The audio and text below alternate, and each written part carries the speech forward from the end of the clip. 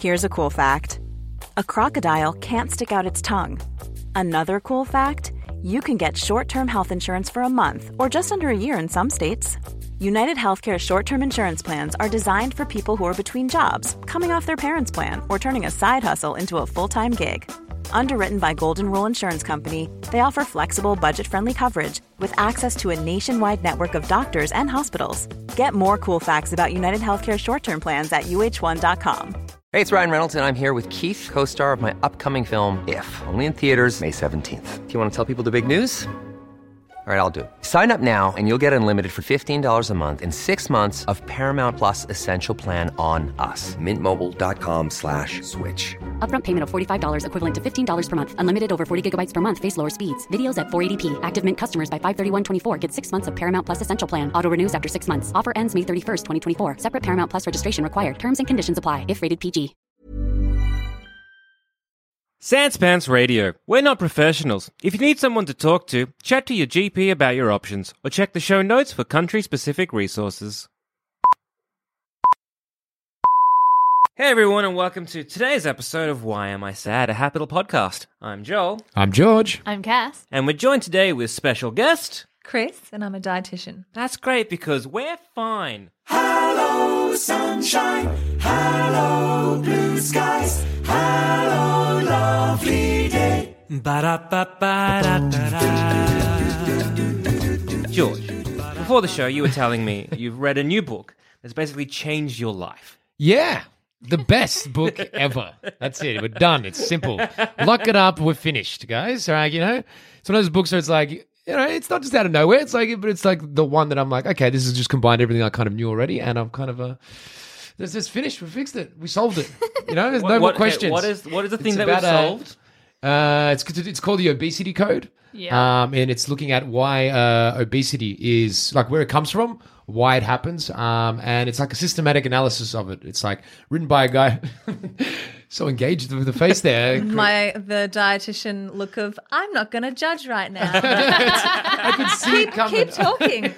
I'm very interested. Keep I hope going. you don't do that face. Oh, really? Like, that's what that face was. Okay, just wait. All right, look firstly. No, okay. go ahead. It was written by a guy called Dr. Jason Fung. He's a doctor in Toronto, and he's actually he studied diabetes, so he wasn't actually in.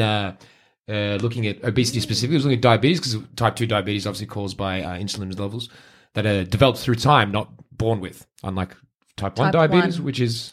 Yeah, it's not necessarily something that you're born with. You can get type 1 diabetes at any point in life. Mm-hmm. Generally, it's in the first stages of life, i.e. childhood, but yes, go on. Yes, but so type 2 though is later.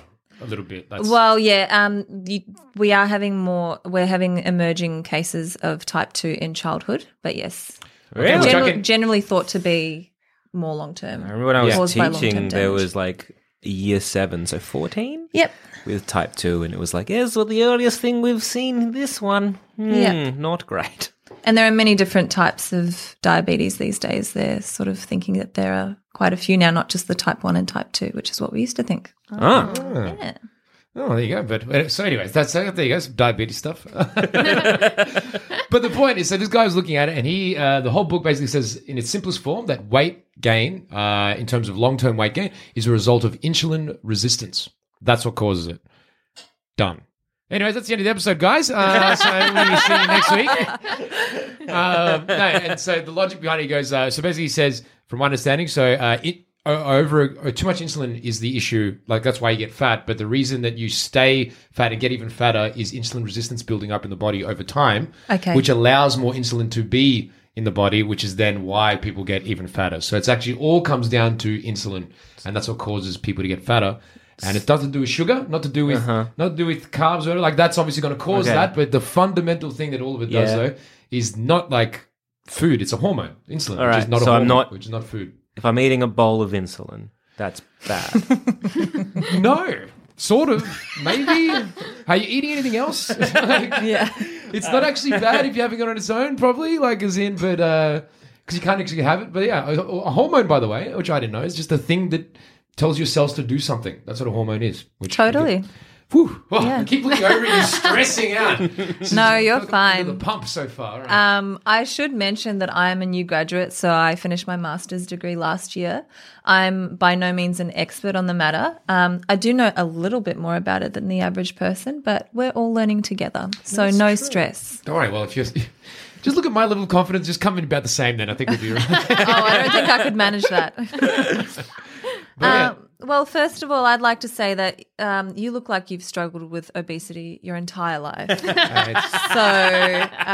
are obviously coming from a place of expertise. I've look. Okay, all right. So, I can't believe I'm getting body shamed in here. That's You're right. what You're right. I'm reduced to. sorry. Is that what's happening here? Am I getting body shamed? Right? Far out. Go on. It's just, or are we just negging you hard? it's not group sure. negging. I don't know, but I'm very attracted to all of you right now, so it's working. That's We're body praising you in a very roundabout way. yeah. Well, okay. Look, I get it. Yes, I know. I was yeah. All right. I look all right. You Yeah, do. all right, You look okay. great. You look I wonderful. know. You know you Okay. look wonderful. I can still have an opinion about things. All right. Definitely. So what? So you cracked the code. It's all about insulin. So what does that mean for the average Joe or the average Joel? Yeah. How does this make me not be fatty two tits? So there's a lot to this as well. Like, it's not just like the first number one thing which I want to point out, which is why I feel like even it's relevant to everyone, including me, to read something like this and learn from it, is to realize that everyone's been lied to for like 40 years. It's full lies. Who's Like lying to me? This calorie nonsense. Full rubbish. Load of garbage. It all started, to give you guys a little quick history lesson, in 19... Looking over at Chris. Oh, gosh, I'm so I'm going to excited keep for talking until Christina's she cuts side. me off in rage. That's what I'm No. Oh, Chrissy. Keep going. Okay, so check it out. 1977. So what happened, right, in the 60s? Everyone started living longer because it started curing a lot of the obvious disease, polio and things like that. So everyone started living longer. So everyone started getting to their 60s and 70s in a way higher number. So what happened was, one of the reasons you die when you're 60s and 70s is heart attack. So what these people back in the 60s were like, looking at stats and being like, oh my God, all of a sudden, all these people are dying of heart attacks, which they weren't before. And they didn't do the jump of logic, which is, oh wait, when you get to your 60s and 70s, your chance of heart attack just increases in general. Like even today, that's still like a chance thing of happening. So they did the false correlation of saying, we're doing something in our diet which is causing this. It must be this high cholesterol thing that we got going on. So that's what they based on for heart attacks. And for some reason, at the same time as doing that, they weren't even talking about obesity at that time. They were talking about what caused heart attacks. But because they're like, cholesterol is causing heart attacks, cholesterol must also be causing being fat. And that's where they all started from. And that's so cholesterol being a source of being fat, never a thing. Full myth. Never any proof of it ever. No studies ever done which show that it happened. No clinical trials has ever shown it to work. No low-fat diet has ever worked. That's right. That's okay. Wow. Now Okay. I'm sitting back. There's a lot to deconstruct there. I went for a while just to make sure. No, that's okay. I just want you to be comfortable and make sure that your voice is being heard. So That was a dig. That's yeah, no, that's fine. So what you're saying is, I think what you might be alluding to is the fact that we used to think that cholesterol in the diet, i.e. eggs, i.e. other animal fats, we used to think that cholesterol in the diet causes cholesterol in our blood and in our arteries and in our cardiovascular system. We have since found out that this is actually not the mechanism that occurs. This is not the pathway. What actually happens is saturated fat, which is in a lot of these foods anyway, is the thing that causes cholesterol. Cholesterol, you can be pretty thin, you can be at a pretty healthy weight and still have high cholesterol at the end of the day. It's not about how much saturated fat you eat, although it's definitely a risk factor in being unhealthy. But your weight and what you look like is so multifactorial that, cholesterol is just one tiny, tiny, tiny piece of the puzzle. Sure. So I have to admit, I have not read this book because I did a quick Google of the guy and I was just like, I'm not giving you my money. And I do have a little bit of an issue in general with, I'm not saying doctors and other specialists are, completely wrong and completely ill-equipped. I'm not painting them all with the same brush. I do think that they give out diet advice a little bit too willingly, given that they aren't, a lot of them aren't specialists in weight loss and in weight management. But yeah, I think that, you know, when you're a GP, for example, you'll do at most a short course in nutrition versus when you're a dietitian, you know, you're fully qualified, you have that bachelor's degree, you have that master's degree, you have the ability to assess someone's diet at least and then kind of look at other lifestyle factors and touch on them and go, well, these are the things that are making you large. These are the things that you could change that could make you thinner if that's what you wanted.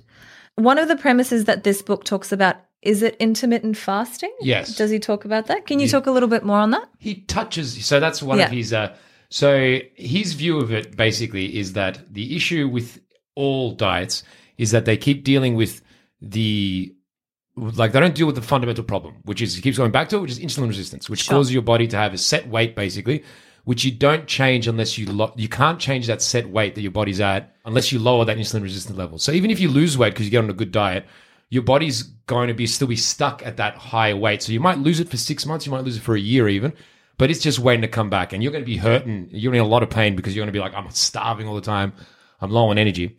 So his view is the only way you can drop that insulin resistance is to have your body not be producing insulin. And there's only one way you can do that, and that's by just not eating as much, like not eating as often. So his view is basically, back in the day, our diets were like much more evenly spaced out. So like, and that's one of the other reasons he says this explosion in obesity happened, apart from the huge mistake with cholesterol, is that back in the day, we didn't snack as much. So back in the day, you'd eat like 3 square meals a day, but you'd probably have like 12 hours a day where you wouldn't eat. And that's the other big problem that's happened today in society, is that we're just eating constantly. Even if we're not eating big amounts, we're snacking all the time. Crazy. A little chocolate bar here, a little thingy here. And the thing is, even if you have like a speck of something, it puts your body into insulin producing mode, and you want to have your body not in that mode. So his view is the best way to solve that is by something like intermittent fasting, which basically means not eating for a certain amount of times versus whether it's, there's lots of a billion different versions. There's 12 hours a day, which is not crazy. That means you eat dinner at 8 and you just don't eat again until... I was going to say, does that mean 12 hours including sleep? Yeah, so that's why it's like... Right. That's doable. But yeah, so the idea is that intermittent fasting, which is what he promotes, and there's lots of different versions of it. The one that I'm digging is the idea of like the 16-hour one a day. So it's a 16-8, which basically means if you eat dinner at 8, then you don't eat food until 12 midday the next day. Because again, it's stupidly easy to do. You just don't eat breakfast. Just drink green tea, coffee, and you're fine. You don't get hungry.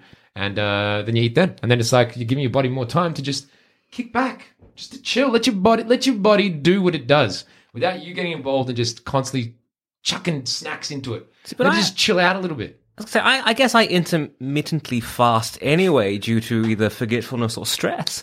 But I'm still a chunky Good boy. old stress, well. So what would you say to those people who are overweight and who are skipping breakfast routinely and who are doing that intermittent fast?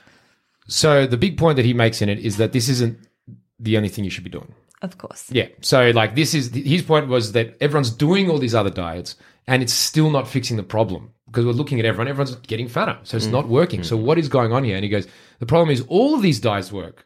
Like every diet works. Like as in there's no diet because it means you're focusing. Generally, it means most diets you don't eat sugar. And most diets you eat whole foods. And that's already done. Like that's the most important stuff already. And that's the most sensible thing you've said all day. It's very true. It's very true. All of these fad diets, and I'm sorry, this one is included, they all come up with these arbitrary rules and all they're doing is setting up a calorie restriction. So they're saying, oh, you'll lose weight if you just avoid gluten. So you go through your day and you're like, well, maybe I won't have that, cake that I have at morning tea, and maybe I won't have those crackers that I have as a snack after my dinner, and it's all that is you're eating less, essentially. There's a few things I want to touch on. Number one, insulin resistance for those people at home who don't know. So when you eat carbohydrates and carbohydrates only, your pancreas releases insulin, which is a hormone, as George said, which controls your blood sugar levels. So your body is really clever usually, unless you have diabetes, at detecting how much you've had, and it releases just as much insulin as you'll need to get your blood sugars into normal levels and staying in normal levels, within normal limits basically. What happens with insulin resistance is when our pancreatic cells are just exhausted, they're like, no more. What are you doing to me? Either our pancreas secretes less insulin, or insulin isn't as good as getting blood sugar into our cells. So it's kind of like a lock and key. If you're trying to open your house with your my key, if you're like stumbling home drunk, which is what I've done before, that's essentially Or your Oyster card. Or your Oyster card. International. Yeah. Then like you just can't, you can't get in, so your blood sugar can't get into the cells for energy. So that's what insulin resistance is basically. So to clarify with that though, Yeah. just Yes. so the point was with insulin resistance. So what that means, your body then produces more insulin to bust through that barrier of insulin resistance. Is that right? It can. So it's like and then eventually your pancreas just becomes exhausted. Yeah. So your body's still producing more insulin to try to get all of that blood sugar into your cells, but the insulin itself isn't really, your cells aren't responding to the insulin Yeah. as well. Okay. And then your pancreas just goes, well, I don't know what else to do, mate. Like, Yeah. And just to make, because I want to know if I've actually understood this correctly as well. That's why it's fun. So basically, because what I understood, I was like looking at it, I'm like, well, but if all your cells are insulin resistant, then surely even though there's more insulin getting produced, you should be fine. But from what I understand is your body's not one whole thing. So even though one part might be a bit more insulin resistant, that doesn't mean your whole body is. The problem is your body's overreacting to a part which is insulin resistant, let's say, but that actually results in more insulin in parts which haven't built up that resistance for whatever reason, like I think your brain maybe, or some part of you, I don't know the details there, and that's why you actually do get fat, because that's why the insulin's actually getting in more, is because your body's not equally insulin resistant everywhere. It's actually producing it more and hitting it in certain spots, and other parts it's not. Do you get what I'm saying? I kind of get what you're saying. I haven't read anything to say that different tissues are insulin resistant to different levels. What I think happens, and for those listeners out there who are more in the know, maybe there's a dietitian out there with 2 years experience versus 1. What happens is your cells aren't converting that blood sugar into energy, and what's happening is that all of that excess blood sugar is actually getting converted into fat because it can't be used as energy by your muscle cells and your other cells that need it. So that's the pathway. Right. That's why you're getting fat. Okay, right. Yeah. In terms of intermittent fasting and this obesity epidemic that we're having, my view of it isn't that we're having an obesity epidemic. The crux of the issue is that we're having what I think should be christened a disconnection epidemic. So a disconnect between our hunger levels or our true appetite and how much we're actually eating. So I think it's largely psychological what we're doing. We're eating a lot more for comfort. We're eating things that weren't readily available to us before. Our food system has some major issues with it. So there's a huge disconnect between what our bodies need and what we're actually doing. All right. Okay. So, yeah. All right. You're all right, bouncing okay. around in your All right, chair you know there. what? Yeah. Valid point there, but let's go point counterpoint. Okay, right. So what I would say to that is that's the whole thing that intermittent fasting is trying to solve, that idea that we do eat too much of whatever. And so the idea is by doing a 12-hour fast every day, which again is nothing, but 16-hour, which I kind of think is better, is like getting your body to realize you don't need to eat constantly. And you don't need, and just because you like get peckish because you're trained to, that doesn't actually mean you're genuinely hungry. You're probably like, that might be your body just like because it's used to it. Like Or it could be your body saying, hey, I'm actually thirsty, and we're not as well trained to respond to thirst signals. So if my advice to you would be, if you are looking to lose weight, first of all, go see a dietitian because it's the safest way to do it, and just a plug for our own profession. But also the other thing is, I wouldn't say it's don't start eating as you would with intermittent fasting in the morning. I would say eat when you're hungry, but stop when you're not. So stop when you've had enough. Do you know what I mean? I think a lot of people are overeating for emotional reasons, for, you know, maybe they've been brought up that way, you know, clean everything off your plate, that kind of thing. So I don't think it's so much, you know, don't eat breakfast and that'll kind of help you realize that you don't need food. It might be eat breakfast, but maybe, you know, don't have the bacon and eggs and cereal and then feel like you need that snack at morning tea. Just eat when you're hungry and stop when you're not.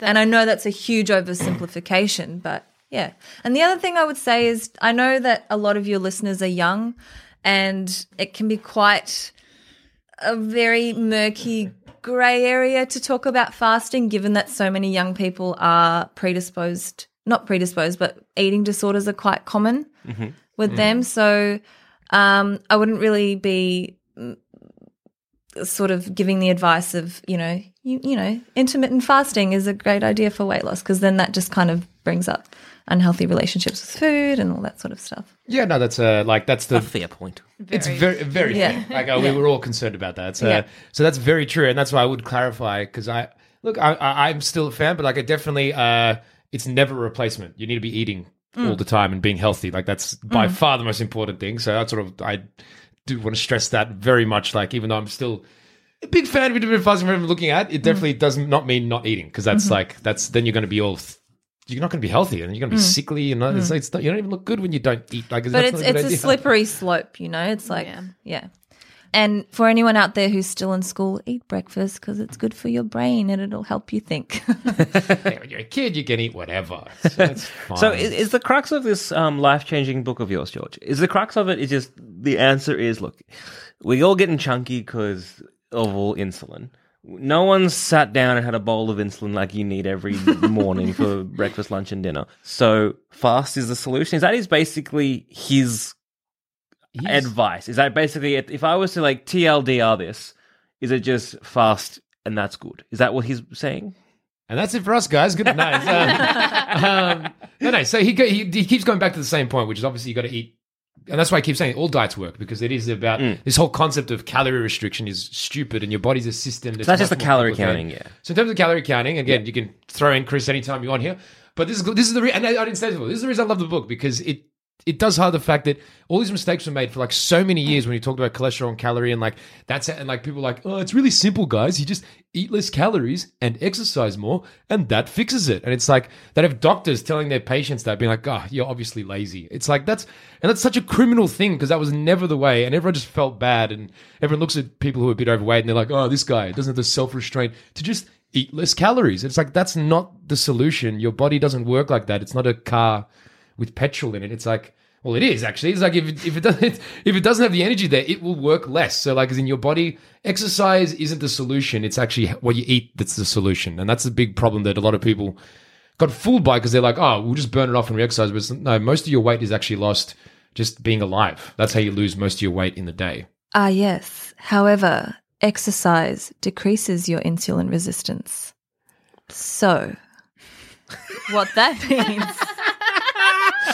I know is that there's less systemic inflammation, and your cells do get better at using that energy, and like insulin is better recognized by your cells. So what does the doctor have to say about that? Oh, he definitely agrees that exercise is good for you, but you're agreeing with me on everything. Firstly, so far it sounds like I'm getting agreed with a lot here. Firstly, it sounds like you agree about the insulin resistance thing, which is a big one, and also you agree that obviously you agree that diet's stupidly important. That's why I feel like, but the point is like it's not 50-50 with diet versus exercise. It's like, no, it's majorly diet with a little bit of exercise, and the exercise actually is as much for general health as much as it is for weight. Like as in exercise, definitely for your general health in every way is better. But in terms of dealing with weight, no, it's food. It's what you eat that is by far the more important thing. And I love saying this with you sitting there as an actual nutrition, but basically like, so to go back to this, so it's like people are feeling bad because they think eating less calories will make them be healthier. But if you eat less calories, you'll just be tired. Your body will be like, oh, I've got less energy now, so I'm just going to run at a lower level. Your body reacts to you eating less calories. So like, that's not a solution. When people are like, oh, just eat less calories the next day, it's like, no, you can't physically do that because your body reacts to what you're putting in. So, Chris, I'm just like, oh God, what do I respond to? Yes, you can decrease what's called your basal metabolic rate, so what is commonly known as your metabolism, by having an energy restriction that's like too high, basically. Just like I'm going to eat 400 calories for a week and I'm going to lose weight.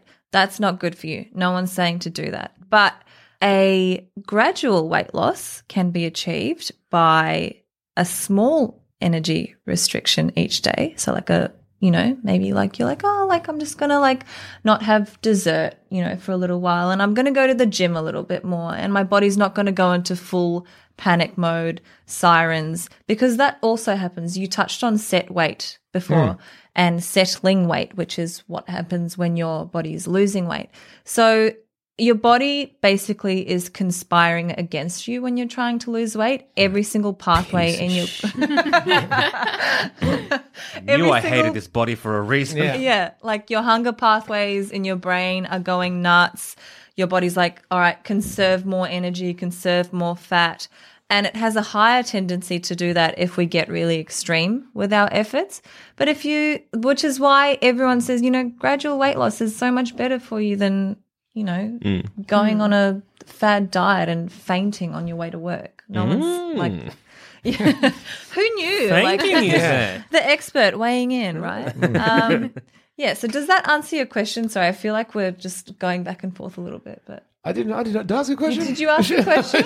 I was asking for any disagreement with what I was saying, but to go back to the set weight as well. So, this is me, just let's hear it. Okay. So set weight. So one of the things it talks about with the set weight, it goes, and I love this metaphor so much. It goes, basically your body has a set weight, which is why you actually can't, and this is going to get the room interesting, but it goes, basically you can't put on weight like super fast either. You can't change your body weight up 20 kilos and keep it there, because it will just go back down. Like you have a set weight that your body's at that changes over time slowly, but you can't alter it either way hugely because it's got that set weight in place. And like the best way to put it is that, from what I read, is like imagine the thermostat in your house is set to 32 on the heater, whatever. And a warm house, mate. If you want to bloody just get steamy, you got to sweat it out. That's how you do it. No, so but like, and all these diets in general, the idea is that you're opening a window or you're turning on a fan. But if you don't change that thermostat, that's the actual issue that everyone's been ignoring, which the thermostat is based, again, Chris, you can disagree here, but the thermostat's based on your insulin resistance levels. So what you've got to do long-term is lower that insulin resistance level. That's what you're trying to do. And that's where intermittent fasting comes in, from what I understand, which is that you can eat more. You don't have to be hungry. You can actually have your meals being whole food and all that. But the key is to leave your body the time it needs to relax after eating them. So you can actually not eat less. You're eating the same amount, but just in a shorter window, so your body has more time to relax afterwards and actually deal with what's going through it, And that actually, because the insulin's not spiking, it starts lowering. And it takes a long time. It takes years. But that's the idea, is that the only way you can change that set weight, that 32 degrees, to lower that thermostat, is by just not eating, like having windows in the day where you don't eat. But still eat every day, because you have to be healthy. But you have to give your body, just let your body relax. It knows what it's doing. Just let it chill. That was the fundamental point of it. It goes, let's just let your body relax every day. So kind of like, hey, I eat dinner at 6 o'clock every night because I'm a good boy. And then I go to bed at a responsible hour, like not 4 a.m., but a responsible hour. I think you don't even know what a responsible hour is, do you? No, I have no idea.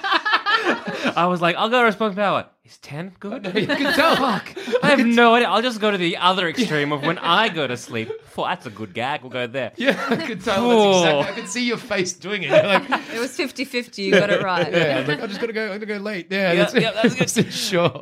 So yes, a good boy. Go to bed at a reasonable time. Yeah. And then I wake up at, say, 6, and then I have my breakfast at 7. So that's, again, about 13 hours of technically fasting, and that's sort of what it's promoting. At least that's in the right direction, yeah. So, and that means that. So all we're doing here is that just means when it gets to just before bed, you don't eat a sugary snack or something, or you don't eat a snack which generally isn't healthy anyway. Well, that's just common sense. I'm sorry, look, I need to have my 9 o'clock fairy floss, Chris. Everyone does. Straight sugar. Yeah. I need my pixie sticks at 11 p.m. And I will not change for anyone. And my whiz fizz at 5:30. I like the metaphor you were using before about the thermostat. And I would say that your weight isn't the thermostat itself, but the temperature of your house. And the thermostat, let's say that's your diet. But the temperature in your house is also dictated perhaps by how big your house is in the first place, how many lights are on, if it's winter or summer, how many people are living and breathing and farting in that house. Do you know what I mean? So much in the same way, your weight is dictated by your diet, by your genetics, by your level of insulin resistance, which, may have come about through your lifestyle. Maybe you smoke. Maybe, you've got a family history of like I think Maltese people have a really high incidence of diabetes. Damn. Just FYI. Mediterranean diet. Yeah. So I like that metaphor a lot better because it kind of shows that diet is so multifactorial and, you might want to go down the intermittent fasting path. I would say definitely don't do it if you have an existing medical condition, or at least see a dietitian, not just a GP, about it, and do it under medical supervision. In terms of that, actually, this is Yes. curiosity about that, because that's one I would like. I agree. I think everyone. I'm so pro intermittent fasting, totally for it. Yeah. But I'm on with you as well, because I don't want to be sending anyone down the wrong path. So everyone go see a dietitian.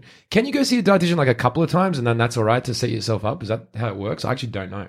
In terms of it just depends what your health goals are. Like, so if your goal is I want to do intermittent fasting and I want to do it safely, it just depends on who you see. It depends on the dietitian. It depends on, your funds as well. If you're perfectly healthy, the Georges of this world, who, Blessed with the bod. then, you might not be Tell able you to. guys, right? It's So you can't get a born referral like from a this, GP guys. to see a dietitian, unless you have like a reason for it. So you'll Body have to shamed go again. privately. Yeah, body shamed again, right? It's tough up here. I tell you what. Yeah, our public health system is body shaming you. But yeah, like it might just be, it just depends on so many things. It might just be, one conversation that you have with the dietitian and then they're like, well, let's see how this goes, come Yeah. see me again in 3 months and we'll see if you're doing all right. That's what I mean. So, because I want those average Joe listeners that listen to this podcast right now that are like, you know what?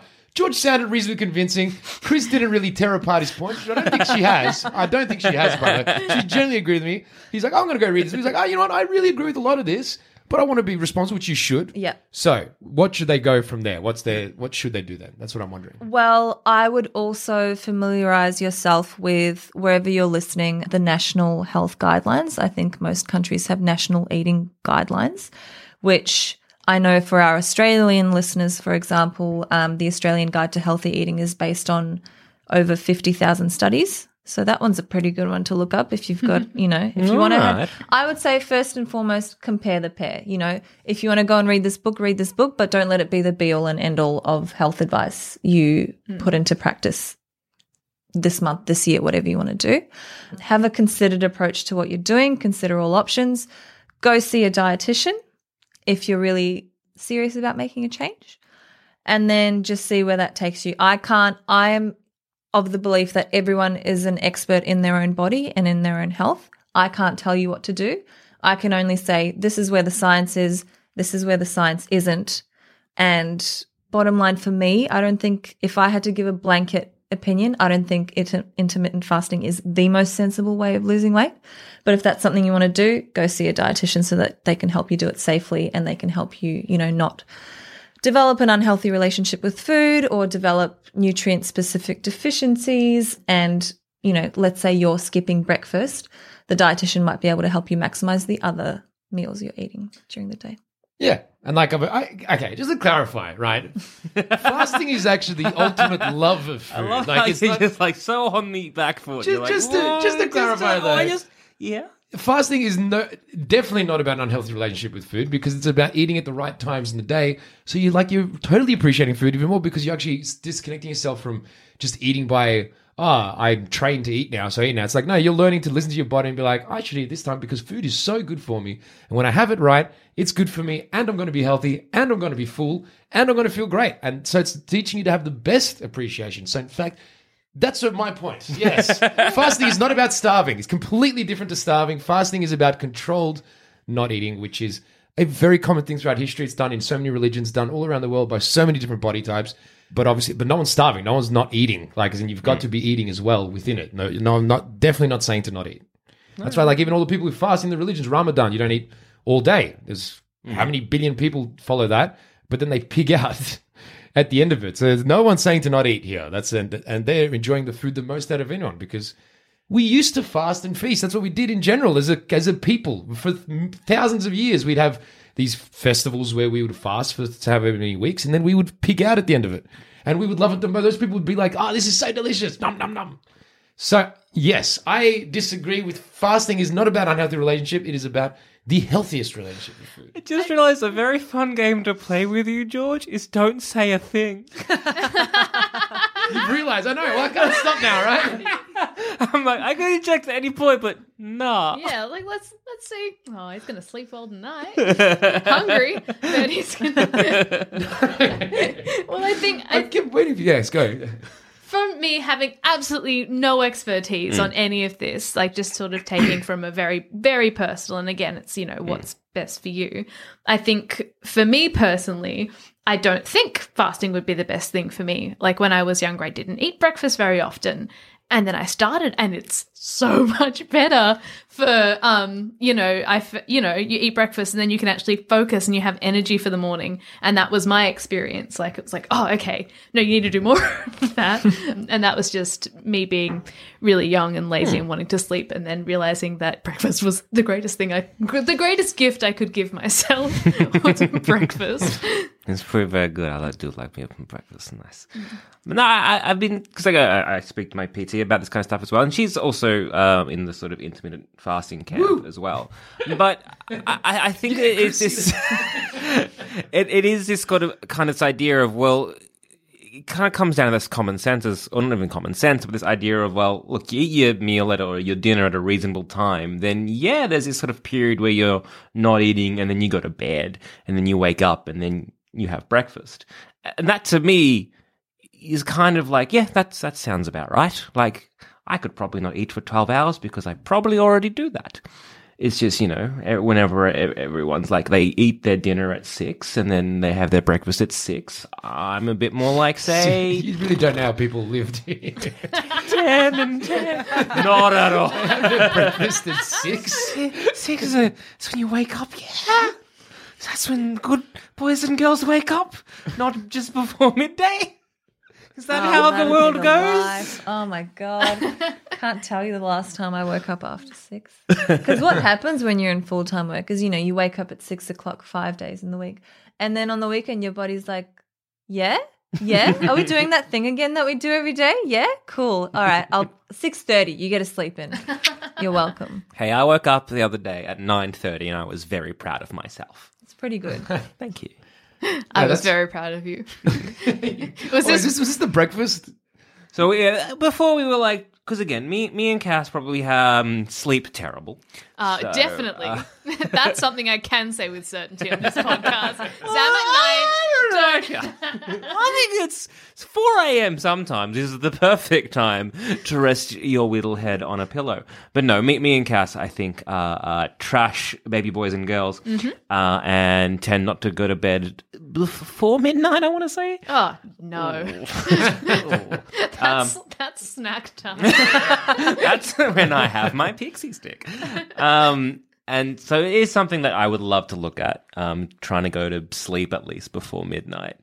And we were saying this to George, and George was giving us some grief because we're like, look, what we're going to do now is we're going to try and go for breakfast. We're going to go out for breakfast, 9 o'clock that Friday. That's what we're going to do. And George mocked us. He laughed in our face, basically spat in my mouth and called me a dumb, stupid boy. I was there. It happened. I believe it. That's such a George thing to do. But then you know what we did, George? You know what we did? We got up and we went for breakfast at 9:30. So you got to the breakfast place at 9:30? Yeah, we did. Yeah. Instead of 9? Yeah. That's pretty good. That's pretty I was up by 9. I don't think I was here by 9, but yeah, sometimes spite's just what you need to get you up in the morning. Well, I'm glad. Eating your spite eggs. I'm glad I spied you. Yeah. We had some delicious baked eggs out of spite, and they were delicious. Yum. I love how I'm coming across here as this mean, calling you guys lazy and fatty, lazy weaklings when I'm the one saying the opposite of that. In all sincerity, George is constantly very, very supportive of everyone trying their best. And when we did this, we'd gone to bed at 4 or 5 that Why that would you do morning. that? And then we were like, no, it's fine. In 2 days, we're going to have breakfast at 9. And George was like, no, you're not. And do you know what? Maybe we shouldn't have. It just wasn't proving anything to do it once. Like, We only did it once. I know. And then I was, what time did you wake up the next day? And then, the day after that, went to bed at 4 a.m. So that was my point when I was saying it. I'm like, what are you talking about? So what I'm hearing is we need to have breakfast spite every day. Yes, actually, that's how you can fix that. Breakfast is the spite of life.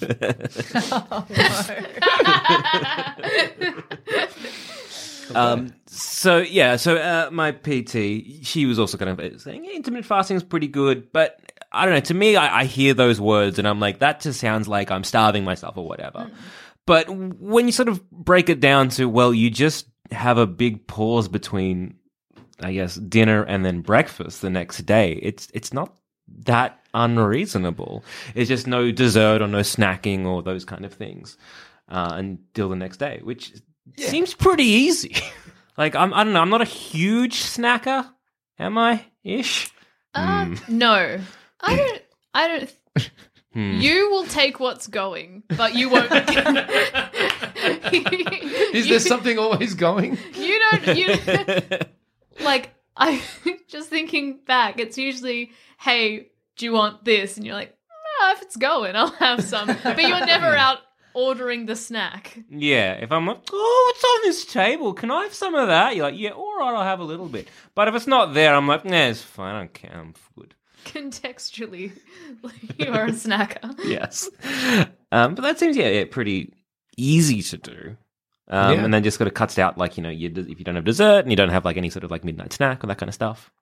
Well, that's what it's trying to teach, which, again, I think it's actually, we're saying mostly the same stuff, which is like as teaching... Chris said, and George just vehemently denied. No, well, it's about learning the disconnect between sometimes you're hungry, actually, and sometimes you're bored, you're tired, you're grumpy. Or you just have that visual cue. Hey, if it's going, I'll have some, and you're not actually hungry. That's true. I saw Okay, so one of my guilty pleasures is looking up mum blogs from the ads on Facebook. So now that's all the ads I get, and I click on every single one, and mum drama is just the nectar. But I saw this. I saw this one. What? To unpack up. I know, you got to do. You can't just skip. I'm sorry. No, This you is- guys. Mum blogs? What's mum blogs? You guys probably don't get any ads for them. No. Oh, so there's this whole like mums on the internet blogging about their experiences being mothers and like on a social level as well as actual parenting techniques, and then all this stuff about coming out about like people shaming other mums for not raising their kids in exactly the right way, or like there's this new wave of mums being like, this is what I'm actually like with my kids, because with social media and stuff, it's sort of exemplified that of what it means to be a good mum and things like that. So there is all this pressure on mums to be a certain way, and it's people trying to break down that pretty much. Super interesting. And then when there is into mum drama about, my darling husband did this, what do you guys think? And yes, that is my guilty pleasure. But That does sound juicy, actually. Yeah. it is very juicy. But I found an article recently that was pretty much like, here's how I get my kids to eat dinner. Don't know if it'll work for your kids, works for mine. But they made vegetables. So if they've got like veggies and like meat or whatever for their kids, they'll make the veggies first and serve the veggies to their kids while they're cooking the meat and stuff. Because she said what she found was her kids would eat the meat and the stuff that they liked more and be like, oh, we're full now, and then just not touch their veggies. So I did that to myself this morning. I was like, I need to eat a lot more vegetables. So I got myself my vegetables and I was like, you can eat your veggies, and then if you're hungry, then you can have more food, because then because it's not, I'm not getting those cues because I prefer things like toast and cookies, things like that, where I could just I could just keep eating. Yeah, I could just keep eating more and more and more. But with veggies, where I'm not so enamored with them, sort of like I eat them and then I'm like, oh, I actually am full now. So that's a tip I picked up from a mum blog. There you go. Treat yourself like a toddler. Yeah. It's not far off, to be honest. And I've started meal prepping recently, which is a lot of fun because there's 6 people in my household and I'm cooking for all of us. So I'm cooking like 50 meals on a Sunday night, which is super fun. But yeah, like you just don't have that visual cue of, oh, I've got this in the pantry, I've got that in the pantry, I'm just going to make a cheese toasty for dinner. You've got that meal in front of you, it's balanced, you've got your veggies, you've got your carbs, you've got your protein. You're like, well, this is fine. This is what I'm having and I'm totally happy to have this. And that's it. So what would be some of the, I guess, very basic things that I guess people could come to see a dietitian for? What's the most common kind of problems? People will be like, hey, I have a problem with this. Is it mostly weight loss or is it more people have very specific individualized needs? I think the question you're alluding to there, and a question a lot of people ask me is, well, like, what does a dietitian do? And also, what does a dietitian do versus what does a nutritionist do? Because I think that's like really confusing for some people. So dietitians are people who like, you know, you can go see them for weight loss, but if you're otherwise perfectly healthy, you could also go see a nutritionist for weight loss. Dietitians are people who practice something called medical nutrition therapy, which is just a fancy way of saying if you have a diagnosed medical condition like diabetes or heart disease, or maybe you've got an allergy, maybe you've got celiac disease, then you go see a dietitian. Versus like general healthy eating and I want to lose a little bit of weight, or maybe something really common like I've got an iron deficiency and I just want to find out ways to fix that. You go see a nutritionist. Okay. Yeah. So to answer your question, it depends on like the demographic. So like if you're a dietitian who specializes in seeing children, you'd see a lot of like allergies and things like that. And you might see a little bit of like type 1 diabetes and all that stuff, but it just depends on your patient group. Okay. It's very versatile. So say you're listening to this show and you're like, I could deal with losing a little bit of weight. And look, I'm feeling a little bit sad. What would you kind of be like, hey, here are some things that you can do? Number 1, love yourself. Yay. Yeah. And just practicing a little bit of self-compassion. I think that we're all really like very, very hard on ourselves these days to look a certain way. Number 2, go see a doctor and see if you actually really need to lose weight versus like, I just want to like look really good, you know, because there's a huge difference in the methods that you would choose for those 2 things.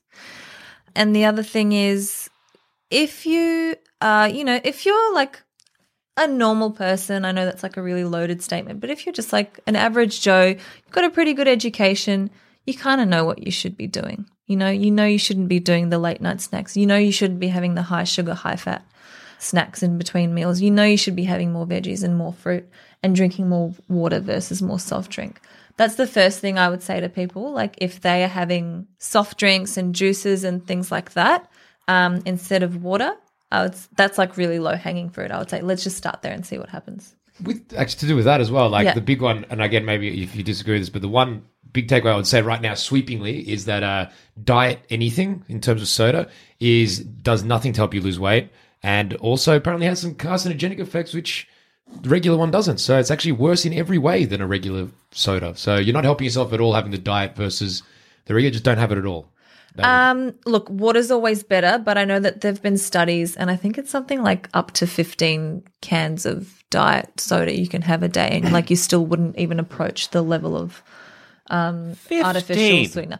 Do not do that. Do not do that. Of soda a day. Who's drinking 15 cans? If you're drinking 50, stop. Take a good hard look at the mirror. You say, You're surely not asking. whoa. 15. What do I do? Go to just deal with my weight. How many is that an hour? Yeah, exactly. It's a lot. It's a lot of fluid, isn't it? So yeah, I would say if you're like, oh man, I really feel like X drink, have the diet version. So Yes. the one I heard Go about on. that is that the diet version still releases the same amount of insulin. No, it still creates an insulin response. Yeah. But it's not the same amount of insulin. Not the same amount, but it still creates the insulin response, but not the same. A slight insulin response. Okay. Yeah. All right, okay. But not as much as like a soft drink with like 15 tablespoons of sugar in it. Mm-hmm. Yeah. So diet's better. Diet is better, water is best. Yeah. Yeah. I can deal with that. But the other one is what about low fat? So low fat milk and stuff. That's the other one I heard is just rubbish. Don't worry about it. Just have full cream. Enjoy that full cream. I would say have low fat dairy simply because full fat dairy again has saturated fat in it, which consumed over a long period for at a high volume increases your risk of heart disease. What do you have to say about that? I would say any of it shouldn't be sculling. But if you're having a little bit, I feel like you might as well just, like, my view with all this stuff, in terms of even the soda, and it's funny me saying this, but again, this is my, like, looking at it.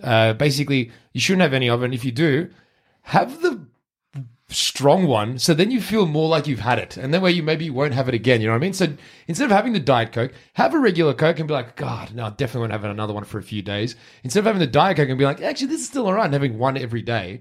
Just don't have diet, don't have low fat, have the regular one, but then be like, well, now I've actually had the full amount. I should not. You know what I mean? But like the it's problem not with just this about- low fat. Yeah, sorry, just on like you're right about the diet soda with that argument, but in terms of like we need to consume dairy regularly in order to have healthy, strong bones, right? So you need to be having it a few times a day, whether that's like a little bit of cheese or a yogurt or a milk, and that all adds up if you're having the full fat options. So I would say have low fat dairy, given that you need to have it, depending on, you know, your age and your sex, anywhere from 2 to 4 times a day. So if you're having full fat dairy, let's say you're a woman aged over 60 and you need like 4 serves or over 4 serves, then if you're having full fat dairy that much in that amount every single day, then it adds up. So it's not just about craving this, it's about your nutritional requirements as well. Oh, yeah, I was referring to that. That's it. I don't think I have that much dairy in a day. Do you have that much dairy in a day? I don't even need that. I mostly like my proteins from dairy. Really? I don't have any dairy. All right. Okay. Well, if you have that much, that makes more sense Something to then. think about, yeah. Yeah, that makes sense. If that's the point, yeah. Mine was more like, if you're going to have it a little bit, just have the full thing and, you know, enjoy it and then just move on from there, right? Like with the diet. You know, if you don't eat dairy, say you're vegan, there are other ways of getting calcium. Like you can have like fortified milks and stuff like that. But that's a separate argument. Which I'm going to read up on. Fair enough. The other one was the claim that when you don't eat, and again, this is over different versions of time, because look, there's the fasting thing. It's quite a rabbit hole you can tumble down, where with the saying with the right amount of supervision and the right amount of vitamins consumed, you can go for quite a while without eating, like a ridiculously long time, like as in a week or something like that without eating, which is extreme, and obviously that's nutritional and vitamins being consumed. But the point that it made, which Cass raised a different point to me, which is the idea that when you don't eat, you start consuming your muscles. Yes. And the one that I'd read and heard about is that that's not true, because why would it be when you think about it, when your body has its fat stores, which its whole purpose is to give you energy, why would it eat your muscles? It doesn't make any sense. Because your muscles are made up of glycogen, which is a type of carbohydrate, and your body needs carbs. So it goes, well, it's much easier for me to just take this energy from my muscles rather than convert that energy from my fat cells. So it just goes, this is the easy way to do it. I obviously need to be conserving energy right now because I'm in a state of starvation. I'm just going to take it from my muscles. And I've had countless patients who I've done physical assessments on who are still, like, they've got quite a high composition of fat and you can see that they're quite large still. But when I've had a feel of their muscles and you can see different parts of their body, you can see that they've actually lost a lot of muscle versus a lot of fat when they've been in a state of malnutrition. When they just haven't eaten. Yeah, or like, you know, they've been vomiting a lot, or like countless other things that can happen when someone's malnourished. All right, there you go. All right. Good to know. That's Done.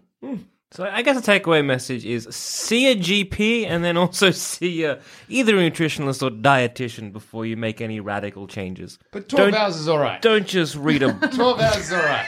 That's what we're getting to. Don't just read one book and decide that this is how you will live your life. And this isn't just on diet. I think this is generally a sneaky jab at religion I wasn't meaning to take. But here I am. Don't just live your life with one source. It's actually many books compiled into one collection. So technically, they're multiple books. It's an anthology. Yeah. All right, so you don't live your life by one book. Unless that book is an anthology, then I guess fair, because that's several short stories. Exactly. Thank you. That are all kind of backing each other up, so that's all fine.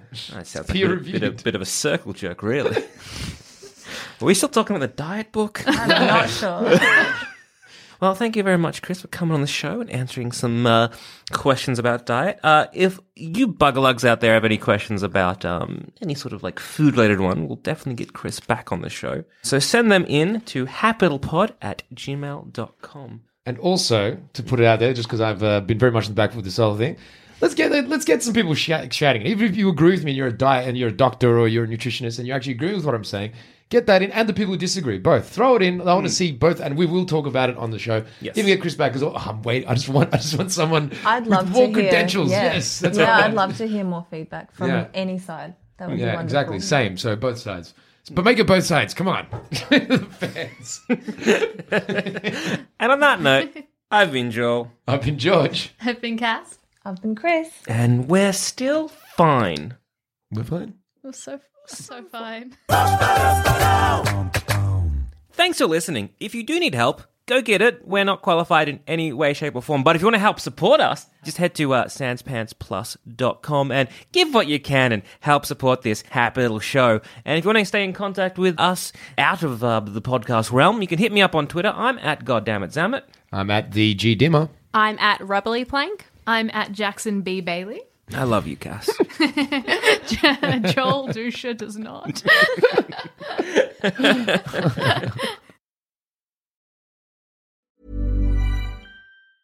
Hey, I'm Ryan Reynolds. Recently, I asked Mint Mobile's legal team if big wireless companies are allowed to raise prices due to inflation. They said yes. And then when I asked if raising prices technically violates those onerous 2-year contracts, they said, "What the f*** are you talking about, you insane Hollywood ass?"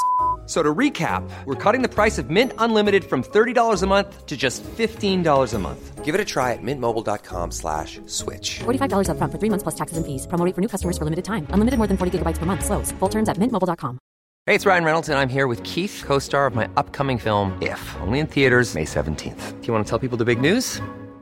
All right, I'll do it. Sign up now and you'll get unlimited for $15 a month and 6 months of Paramount Plus Essential Plan on us. mintmobile.com/switch. Upfront payment of $45 equivalent to $15 per month. Unlimited over 40 gigabytes per month. Face lower speeds. Videos at 480p. Active Mint customers by 531.24 get 6 months of Paramount Plus Essential Plan. Auto renews after 6 months. Offer ends May 31st, 2024. Separate Paramount Plus registration required. Terms and conditions apply if rated PG. There's never been a faster or easier way to start your weight loss journey than with PlushCare. PlushCare accepts most insurance plans and gives you online access to board-certified physicians who can prescribe FDA-approved weight loss medications like Wegovy and Zepbound for those who qualify. Take charge of your health and speak with a board-certified physician about a weight loss plan that's right for you. Get started today at plushcare.com/weight loss. That's plushcare.com/weight loss. plushcare.com/weight loss.